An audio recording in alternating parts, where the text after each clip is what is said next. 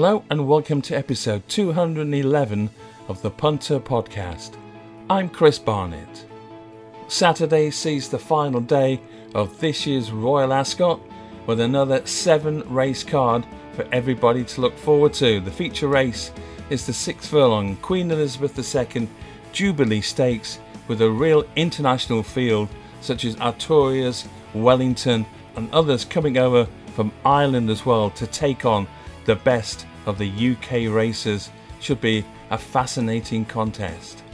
City AM Racing editor Bill Esdale, he previews Saturday's Royal Ascot card with the totes Jamie Hart advising us on some of the unique whirlpool betting opportunities. They've been there all 5 days and Saturday the final day of Royal Ascot with whirlpool in 2023. Wally Pirate, he's also on hand. He's back with us this Friday to preview Sunday's card at Sha Tin Racecourse in Hong Kong. So let's head to Royal Ascot once again. Bill Esdale has been there for us all week with the selections and previews, and we're going to look at Saturday's card in a moment. But before we do, we record this on the Friday morning, so Bill, we're pretty much up to date with the way things stand. And Thursday, Gold Cup Day, Ladies' Day, they should rename it Bookmakers' Day. The bookies had an absolute thrill, didn't they? Yeah, it's a 150 to 1 winner, 50 to 1 winner. But that's Ascot. I mean, it is equine roulette. I've said it before. If you like roulette, this is the place to come because, you know, when you look at the winner of the first race, the 150s, and look, it's just competitive racing on fast ground and you get funny results and you have to take the rough with the smooth. It's a great place to be a bookmaker, always has been. But it is quality racing. It's not the best racing in the world, and you know we're lucky to have it. And I think I said in the pod last week about British racing not puffing its chest out enough to applaud what it puts on. And you know, particularly looking ahead towards Saturday's fair, you've got Queen Elizabeth II Jubilee Stakes that's as good a race as I've seen on a flat for 20 years. You've got a brilliant horse from Australia, a brilliant horse from Hong Kong, and a brilliant triple Group 1 winner from our own shores, all taking each other on.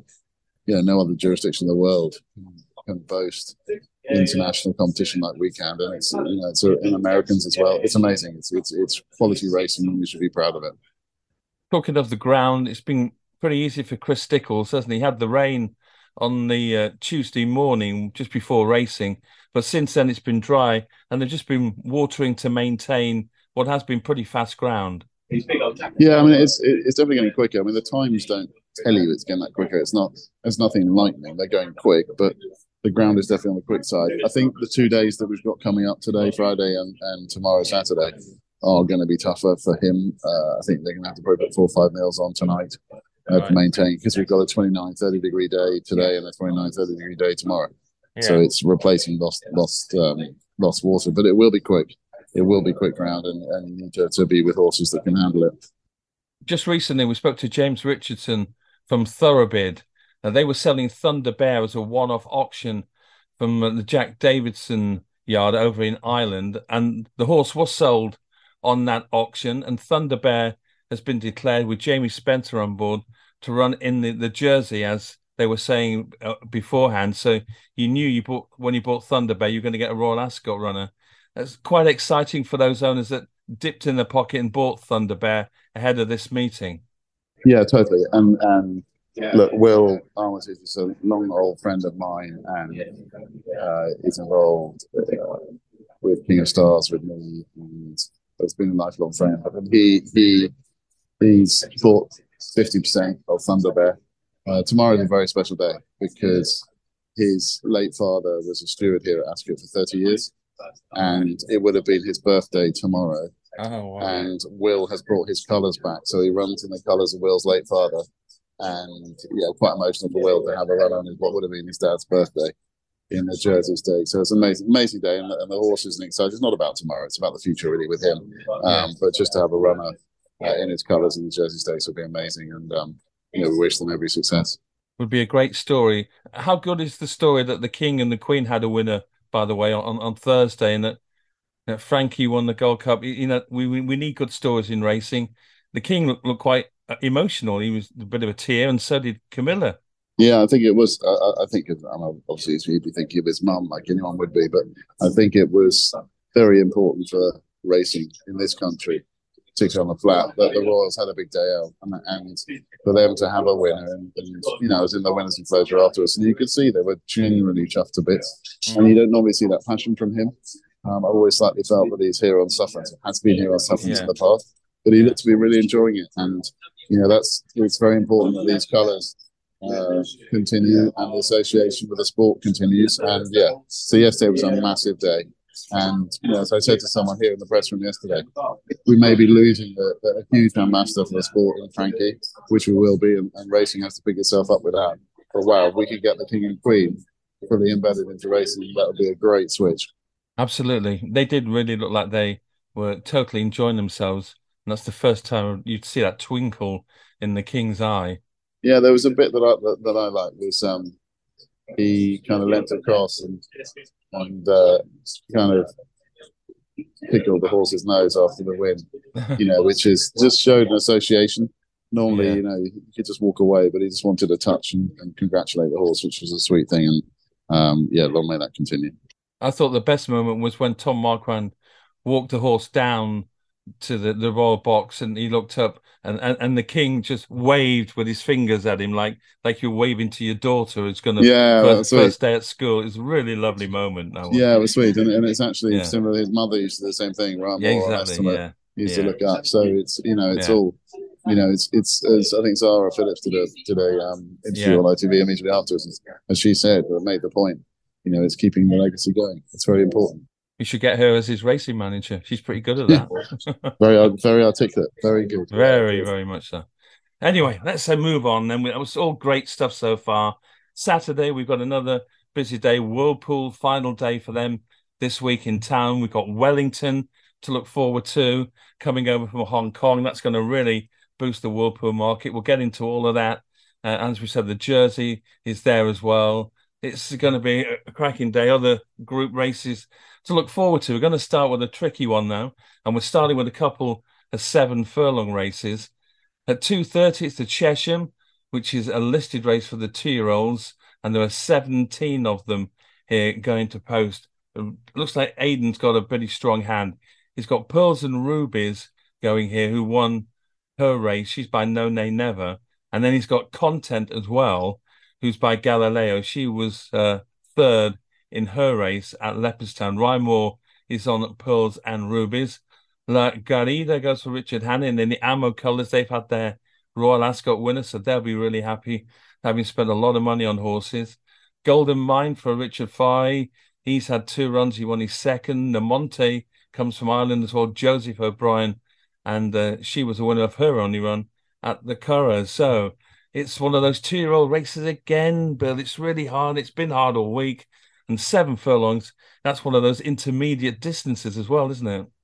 Yeah, it's always trapper here. But this has been a race that Aidan O'Brien's kind of farmed in recent years. Won 4 of the last 7 runnings. And Pearls and Ruby looks the one. Ryan Moore's mount.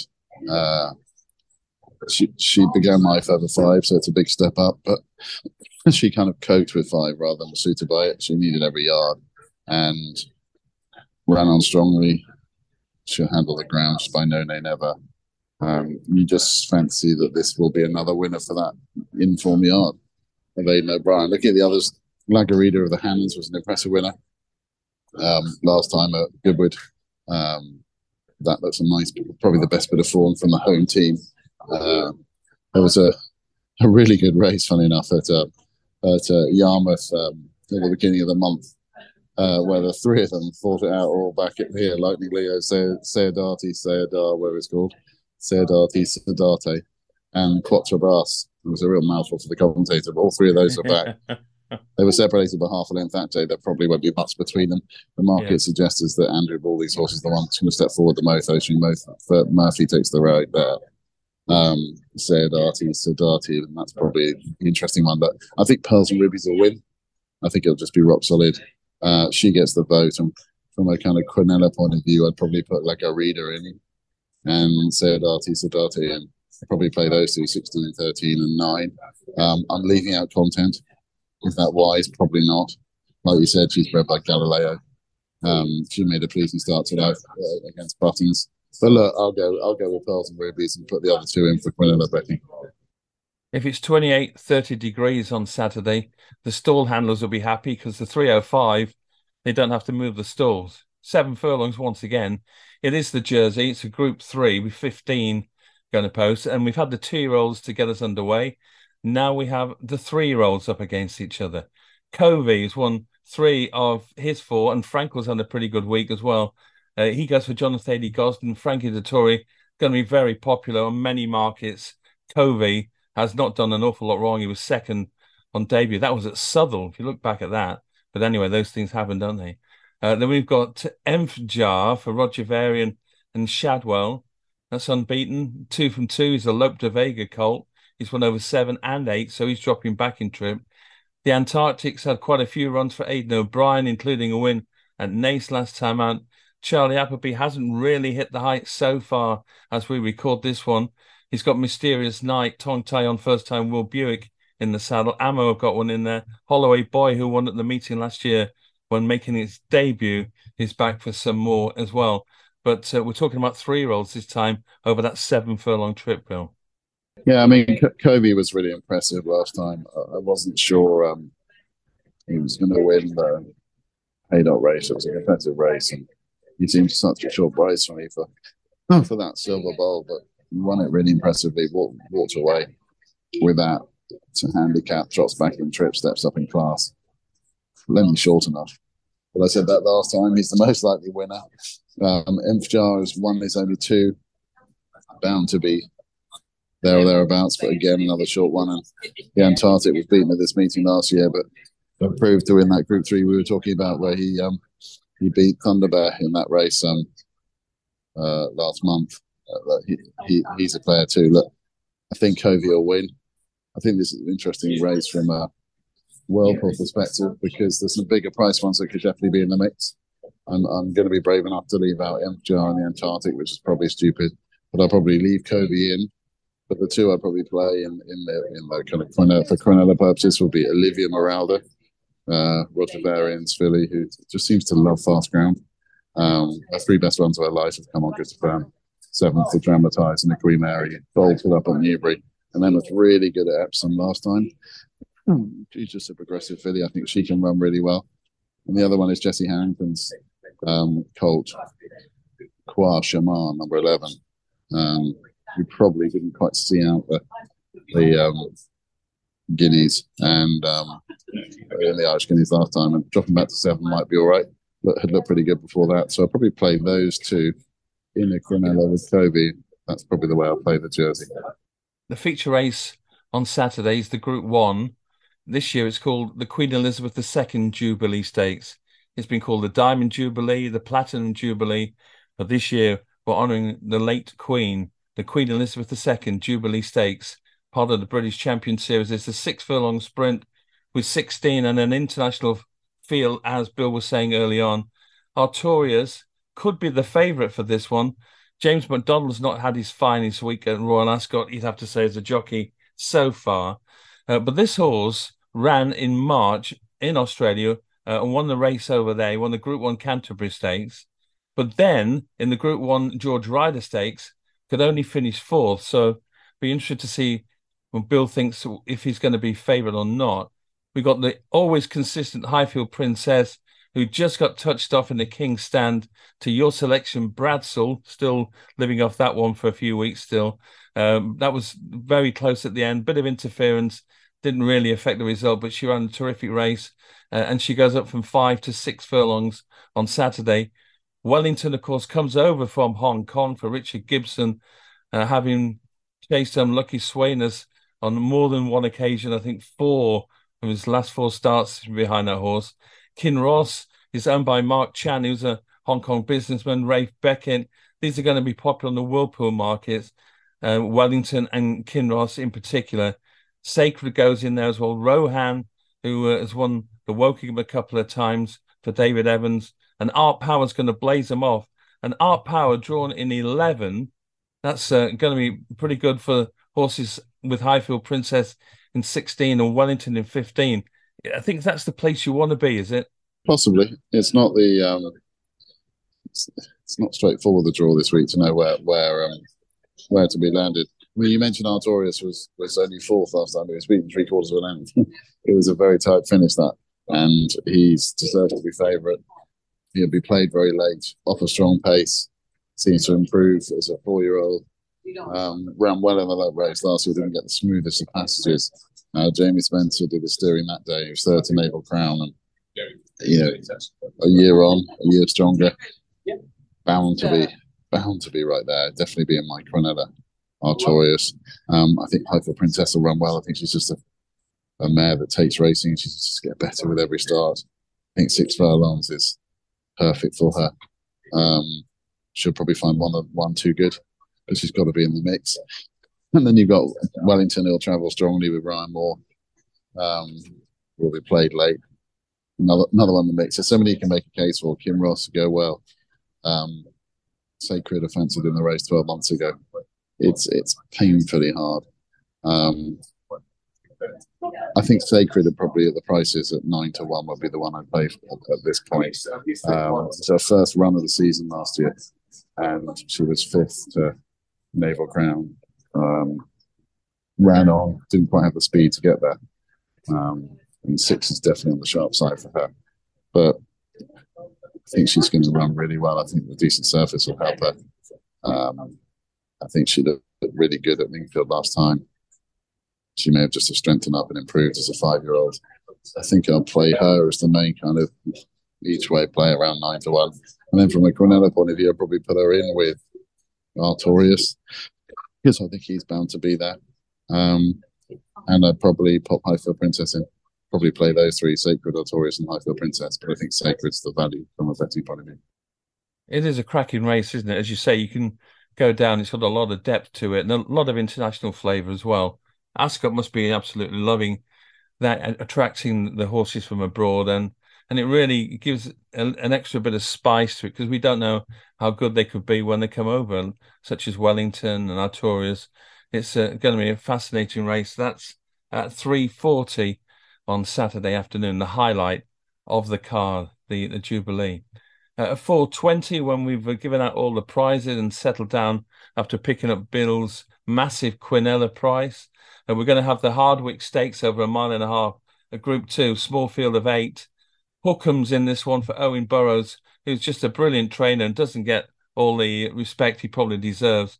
This horse has won 2 in a row now, won the Coronation Cup, Group 1 on Derby Day, and then went up to Sandown, won the Brigadier Gerard by half a length, beating Desert Crown, staying on at the end to beat the former Derby winner. Free Wind, she's always running her heart out. She's been winning at Deauville, Doncaster, Haydock and York for George Strawbridge and John and Thady Gosden. Frankie on board.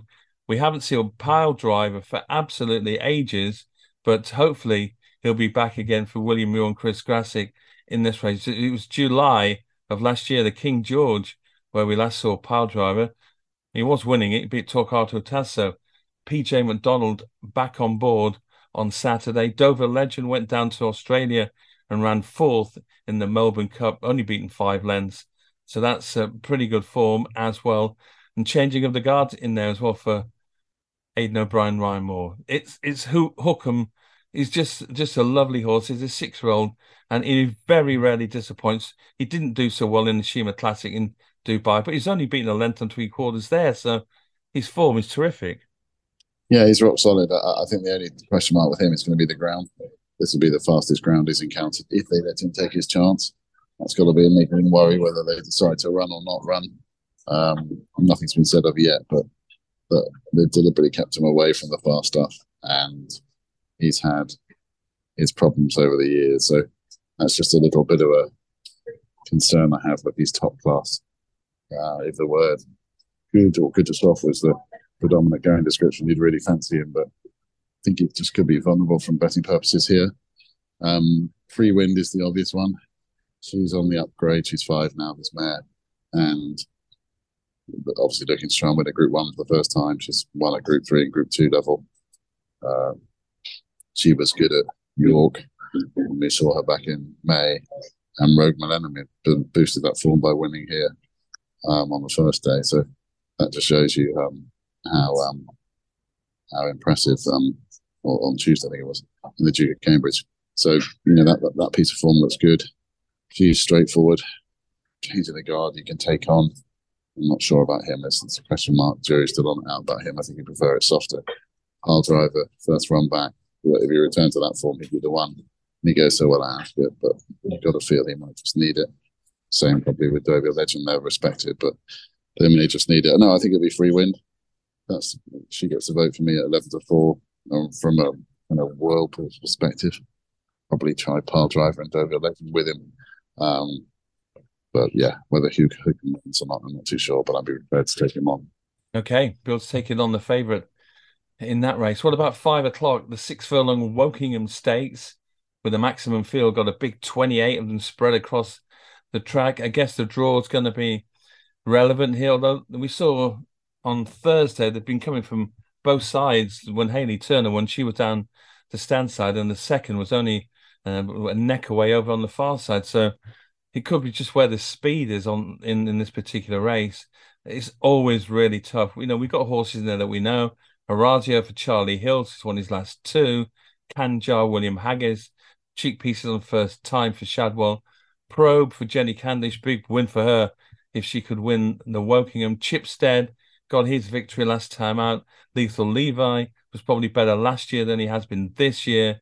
The likes of Fresh, who loves it at Ascot, King's Lynn for the King and the Queen.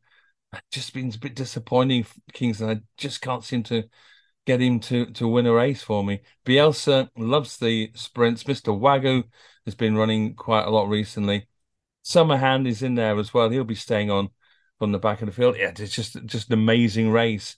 To tip a winner, it's probably just best to try and tip an each way place horse, isn't it? And this is almost impossible to know who's going to come out on top. Yeah, I mean, Orazio has been tipped up strongly for this over a period of time. And I was here at Ascot back in May when he was a really impressive winner of the trial here off a mark at 93, but handicap has shoved £9 more of coal on. It's just is enough to make you think, look, he might well be a group horse running in a handicap, but off a mark of 102 almost has to be. And but he's around 6-1, 13-2. I think he's the most likely winner, but I think he's opposable on merits. I don't think he's thrown in. And I think I'd take him on Probe. I think probably needs softer ground. Kanjar's become pieces the first time. He's become a bit of a talking horse. He was an expensive beat favourite in the Air Gold Cup last year. Finished 20th at 24, but showed a bit signs of life back on fast ground at Hamilton last time. Back up to 99. Yeah, I mean, he's respected, but again, he's plenty short enough. Look, I think this is a race you can swing the bat at and go for a couple of big prices. One with a head, one with a heart. Am I allowed to do that? Absolutely, yeah. Yeah, well, the one with a head is number 14, St. Lawrence, who, at the time of recording, I'm just checking the prices now, I think you can still get 33-1. St. Lawrence now, his left Roger Varian is now with Archie Watson. Mm-hmm. And at the time of recording, he's 33-1. There we are, 33-1 with Coral, 33-1 with Mavericks. It's just a rock solid each way, about 6 places. This is a horse who, I think it's fair to say, lost his way a bit for previous connections. But there's bits and pieces of form in there that put him pretty close. This time last year, he was 6th to Nature Strip in the King Stand, which is stunning form, over 5 furlongs of fast ground. Didn't run a race since, has been gelded. Had his first run back after gelding where he was 6th to Garage. That wasn't a great run and didn't show much behind Probe, but has changed yard in the middle of May. Turns up here for Archie Watson with blinkers on.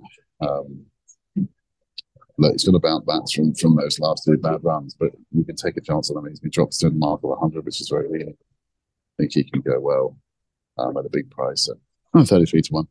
And the other one I think is an interesting runner is Mick's horse, Mick Appleby.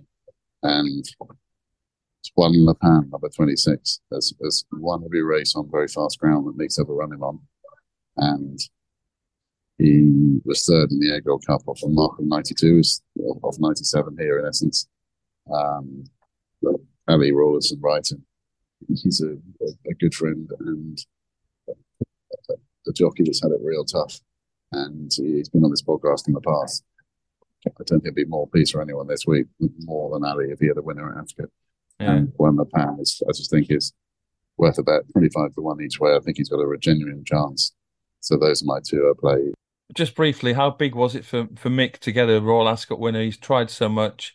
He was beaming afterwards, and you must have gone up and congratulated him because I know you know him really well. Yeah. I got a big Nick bear hug after the race. I was thrilled for them. Did you? Generally, didn't have a penny on the horse, but I was absolutely thrilled for them because this is nice people, Yeah. and this is a game of nice people and not so nice people, and they are Mick and Johnny are definitely in the top of the nice people charts, and you know they work bloody hard, and they do really well with horses that aren't expensively bought, and they're just genuine lovely people, and it's great to see them win a race like that. You know, because as Mick said in his interview afterwards, been trying a long time, trying a long time to finally get one, and he got one. They deserve it, and you know, it's one for the good guys, as they say. Absolutely.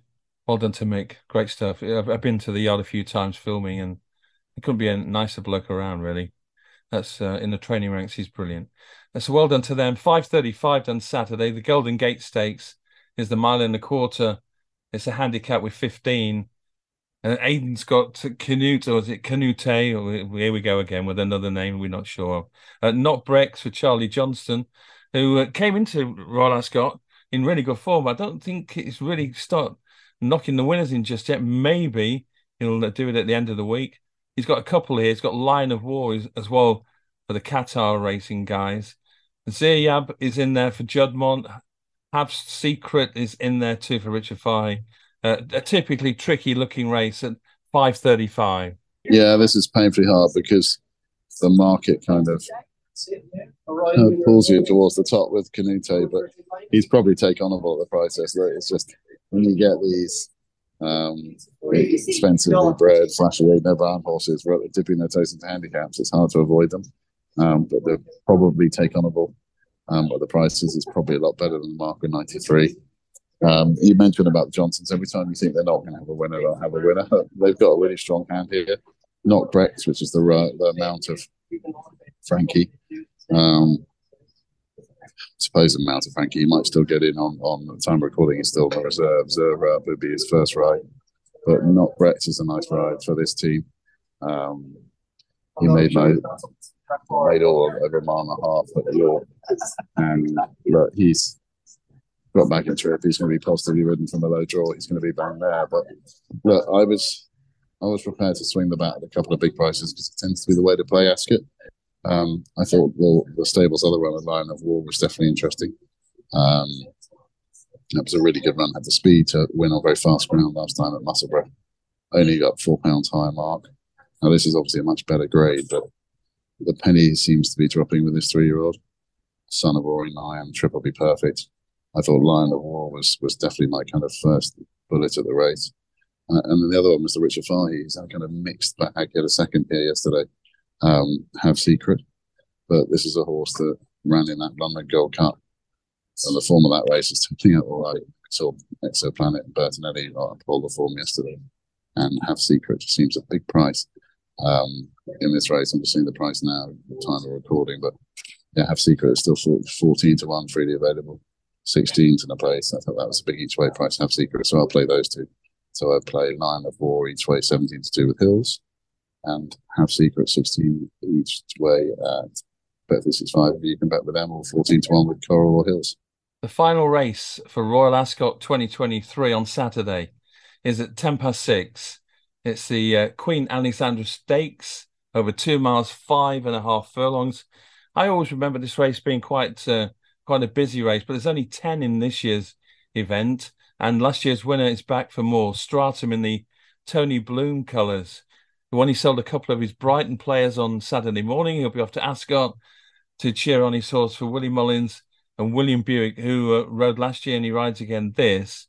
Dawn Rising comes from Joseph O'Brien's yard. JP McManus colours, and Ryan Moore is on board. Also was third at Leopardstown.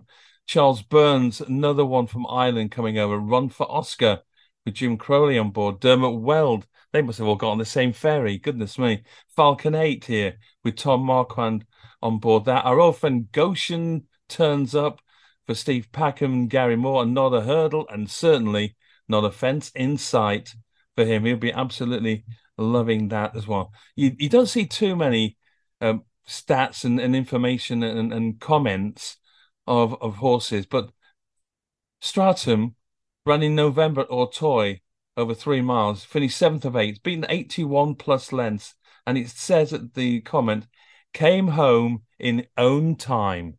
That's my kind of horse. That's basically me after 5 days at Royal Ascot. Come home in your own time. Obviously, things went badly wrong for him that day, but can he repeat last year's victory? Yeah, I mean, he's the most likely, his favourite. He's the most likely winner. Stratum. It wasn't a great prep run, but last year's prep run wasn't so good either. He was beaten out of sight, finished last at the Curragh last year, and then came on and won here on fast ground. And here we are, a year on, where he bombed out and left us down at the same time of year, middle of May, and then it's using this as a prep. His age catching up with him. It will do eventually. It's whether it's today or Saturday, or whether it's another day. But Stratum with William Buick booked looks the obvious one. The Irish have a strong hand here. They've got Dawn Rising for Joseph O'Brien with Ryan Moore, who looks, he looks the main rival to this. There's pieces of his form that can put him bang there. The one thing that he will do is stay, and this is 2 miles 5.5. It's the longest race on the flat racing calendar, and that tells you all you need to know. So you get lots of 1.5 trying to stay 2 miles 5.5. It's hard enough staying the 2.5 of the Ascot Gold Cup trip, but this is 2 miles 5.5. It's even further. My worry with both of those two would be the fast ground, and actually this fella Dawn Rising can actually handle the fast ground. Let's go back through his catalogue. He was a good fourth second time out behind Galileo Chrome, which is a nice piece of form in that maiden. That was on fast ground back at the Curragh, so the ground should prove no bother. It looks to be a straight shootout. Run for Oscars next in the betting. We know this horse well, former Cesarewitch winner. Ground's a slight question mark with this fella. He's been well back, but Charles Burns obviously having a crack to try and beat these guys. If I'm honest, it's a race I don't have the strongest of view on. From a kind of Whirlpool, Quinella perspective, you have to have Stratum in. You have to have Dawn Rising in. And I'd probably throw Andrew Balding's horse, Typewriter. Never been this far, never been further than 2 miles, but stepping up to 2 miles 5.5 may well be the answer to him. Andrew's got a great record in this race. He's hit the bar a few times this week, could easily roll into Saturday without a winner. And Typewriter could easily run well. I can see there being a bit of a move for Typewriter in the market. It's 9 or 10 to 1 at the moment. I could see him being backed, but I would probably play Stratum, Dawn Rising, and Typewriter on the kind of Whirlpool Quinella. But if you haven't backed a winner at this stage, might be worth just folding the bat on the arm and walking to the car park.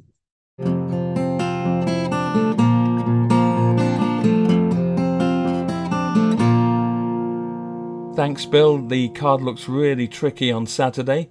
That was Bill Esdale previewing all of Saturday's card at Royal Ascot.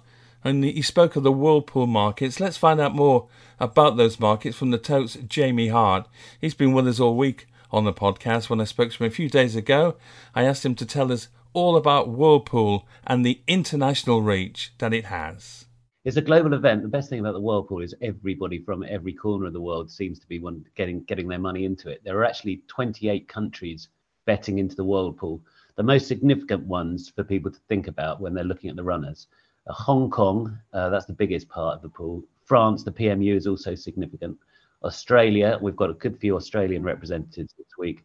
And the USA, of course, the Wesley Wards, and we've got a couple of other trainers as well sending stuff over from the USA. Yeah. So Hong Kong, France, Australia, and USA. Think about those because they are all betting into the Whirlpool. So if you have a fancy that isn't from one of those countries, then the chances are you're better off betting it on the Whirlpool.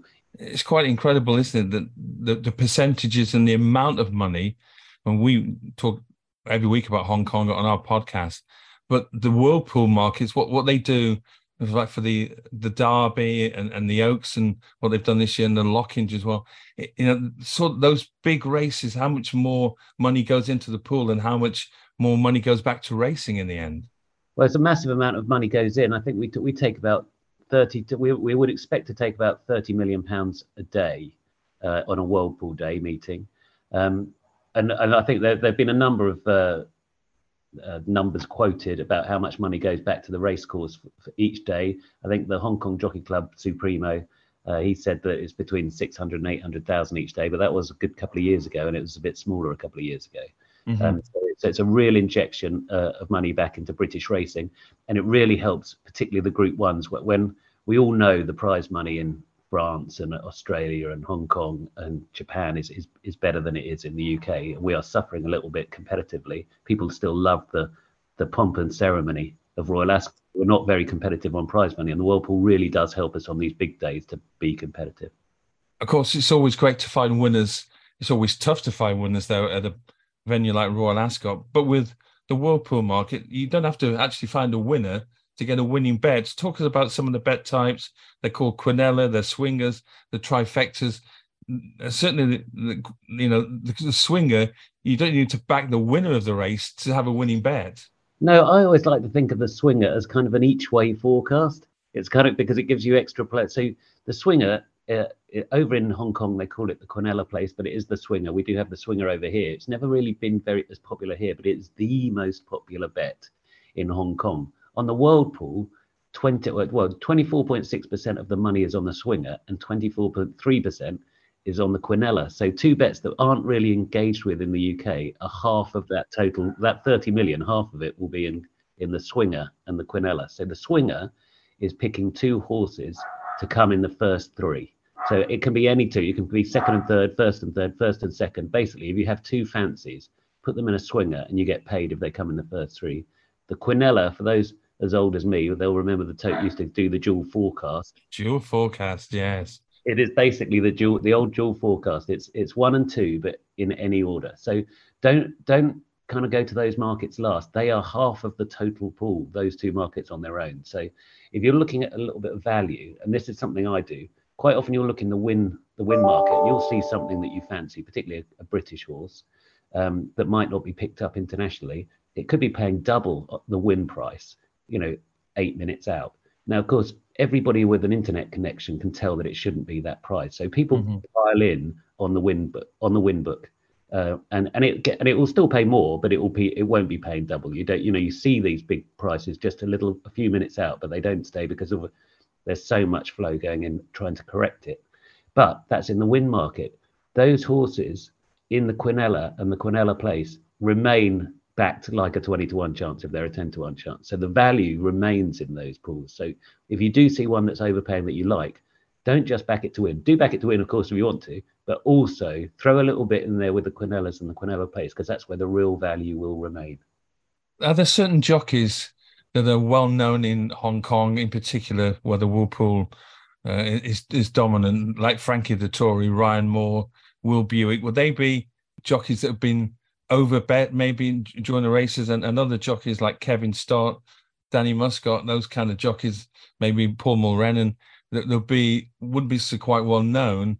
You get better prices on those kind of horses. Well, that's it. We did some research exactly on this, Chris. We put all of the people. We just took all the jockeys that had at least 10 runners, so that we had it. So it's a decent enough sample. It turned out the person who most often didn't overpay on the World Pool. So if you backed Christophe Soumillon, you only got a bigger price on the World Pool 50% of the time. Now he's the worst. So Christophe Soumillon, obviously we've got the PMU, the French tote.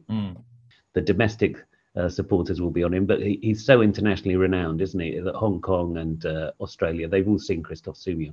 Second on the list of horses, of runners that won't necessarily will give you a less likely overpay. Holly Doyle is second most. She only overpays 54% of the time.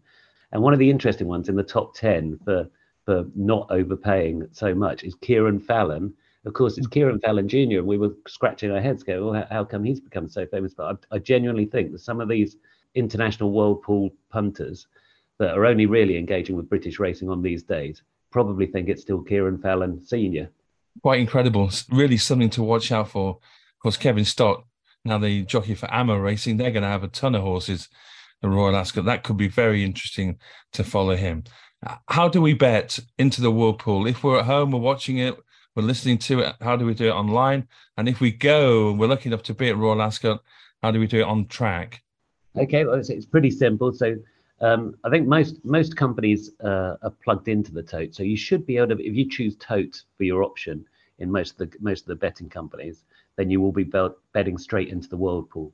If you want to get a bit better value than just the standard Whirlpool price, if you do go into Tote Co UK, the British tote, we're the conduit into the Whirlpool, so you don't have to go anywhere special. It's just on the normal tote site. Right. But with us, you get the best of either the Whirlpool plus 10% or the SP, whichever's better. So there's enormous value in there. If you are sitting at home and you're betting on your mobile or you're betting on your laptop, then come to Tote Co UK or tote.ie if you're listening in Ireland, and you'll be betting straight into the Whirlpool, but you'll be getting even better dividends than they're getting on course. If you're on course, then you just bet with Ascot. It's branded up Bet with Ascot, but they're tote tills behind there, and you bet straight into the Whirlpool at Ascot. Looking towards the racing on Saturday, and it's the QE2, the Jubilee Stakes over the 6 furlongs. That's the Group 1 on the day. And of course, for the Whirlpool market and for Hong Kong in particular, Wellington is the horse that we're all looking forward to seeing coming over. Richard Gibson, his trainer, saw him work recently in a trial, and all went well with Wellington. And we've always talked about the prize money on the podcast with Wally Pyra, who's been in Hong Kong for many years himself, and how much money races are worth in Hong Kong. And it's not worth the Golden 60s and the Lucky Swainnesses to come over. So it's great that Wellington is coming over. And is he going to be really, really popular on Saturday? I cannot wait for this race. I think this is going to be the biggest Whirlpool turnover race of all time. I think the record so far, I think it was 6.7 million on a race, which was the Coronation Stakes last year, Inspiro's Coronation. But there are a couple of other Guineas winners in there against it. You just need plenty of differing opinions to drive massive turnover. And Wellington will have the weight of Hong Kong's punting money, all those dollars, Hong Kong dollars, into the Whirlpool for Wellington. I think at the start of the week, it's just Wellington's kind of a 6-1 best price. It will not be anywhere near that on the Whirlpool. Of course, if you bet through the tote, we'll match the SP, so you're not going to be shortchanged. But if you are a Wellington fan, back it with a bookmaker, back it on the exchanges, try and get the biggest price you can, because the sheer weight of money from Hong Kong will drive almost all of the market down. But it means that you will have value across all of the others. The other one, Artorias, the Australian horse, there'll still be plenty of money coming in for that. So that won't be one of the massive overpayers. Kinross, again, Mark Chan owned and has done well on Whirlpool Day. So that the punters that only ever watch UK racing, UK and European racing on Whirlpool days will have seen Kinross, and that'll be in the back of their heads. I think, if you're looking for if Highfield Princess comes out again, I know he's entered in the King's Stand and this, I think she'll be valued. Some people have been touting Rohan, which will be a big price on the Whirlpool, but I'm not sure about whether Rohan's back to his best. So you could be looking at things like Run to Freedom will be a massive price. Henry Candy, another one that just doesn't get back. So some of the French horses to look in there. But I think because there'll be so much money for this Wellington, and there'll be so much money coming in from all the pros trying to offset that cash, it'll be like the 7th race at Ascot in the Magnificent Seven with Frankie Dettori, where the whole market can't believe how short a price it is, and so we all smash into the rest, and then Wellington will probably spoil the party by winning anyway.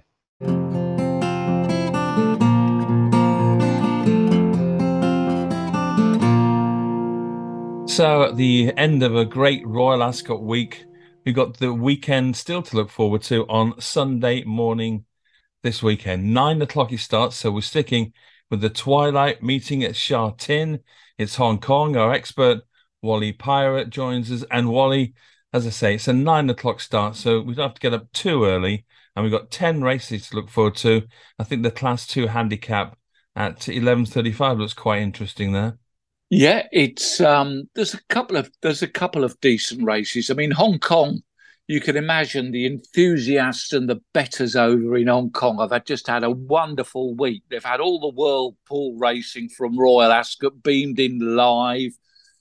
And then to follow up with a racing at Sha Tin on Sunday. It must have been absolute bliss for all those. I visualise them now sitting on the little corners, street corners, all of thousands and thousands of guys waiting for what they call the betting shops over there to place their bets and what have you. So, yeah, it's been very, very good. Anyway, as you said, 10 races, couple of Group 3 races worth £400,000 each, not to be sniffed at. Of course, say week after week, all eyes will be on Purton again. I mean, he got himself back on track last Sunday. We haven't had any racing since then, but he got himself a 4-timer, which means now there's 8 meetings remaining. He needs 16 winners to surpass Moreira's record of 170 to a meeting. And the thing is, although you don't know what the weather's like, because the weather just keeps changing with the rain and what have you, nobody ever knows what's going to happen there. And of course, as I said last week, it's the end of the season. Horses need to earn their corn, so we're always going to get 1 or 2 surprise results. So on paper, it looks like he could probably do it, especially when you look at his rides before racing. But it's still going to be a tough task. Again, he's got his dance card marked in all 10 races. You look down, most of them are going to be up at the front of the betting odds. Especially if you look at the 2 Group 3 races, the Premier Cup at 10 o'clock over 7 furlongs, only 6 runners, but gee, some sort of race this is, and probably jockeyship will come to the fore here. Purton rides Beauty Eternal, the Lion Rock Trophy winner. We know its exploits this season. Won again last time over a mile, drops to 7 furlongs. Now, the interesting thing is there's a horse at the bottom there, Circuit Stella, ridden by Matt Chadwick, Tony Cruz galloper. He was second to Beauty Eternal last start. His best form is over 7 furlongs. He's won 3 and been placed 5.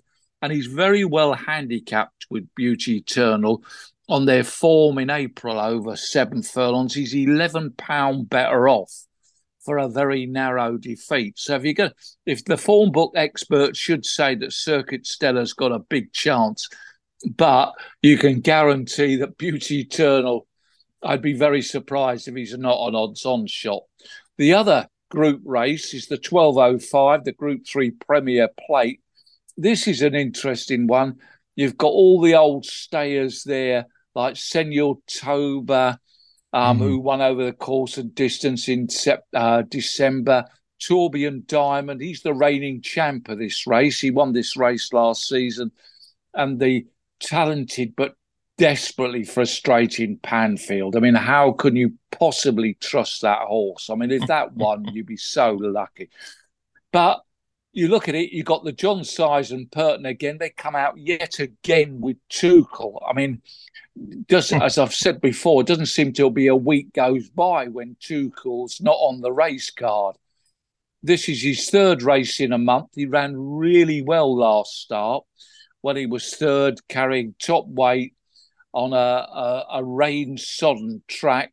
He must have a big chance. But, and I say but, having looked at this horse last time, fancied it strongly, suddenly knew he'd got no chance when the gates opened, got left at the start. And from then on, I promise you, if you watch the race, he never saw daylight from the beginning to the end. It was a complete and utter mess up. That is the horse called Best Peach. He won 4 of his last 5 starts when trained by Clive Cox in the UK last year. His only defeat came in the old 30-runner Britannia Handicap, where he finished 4th. He's got good form.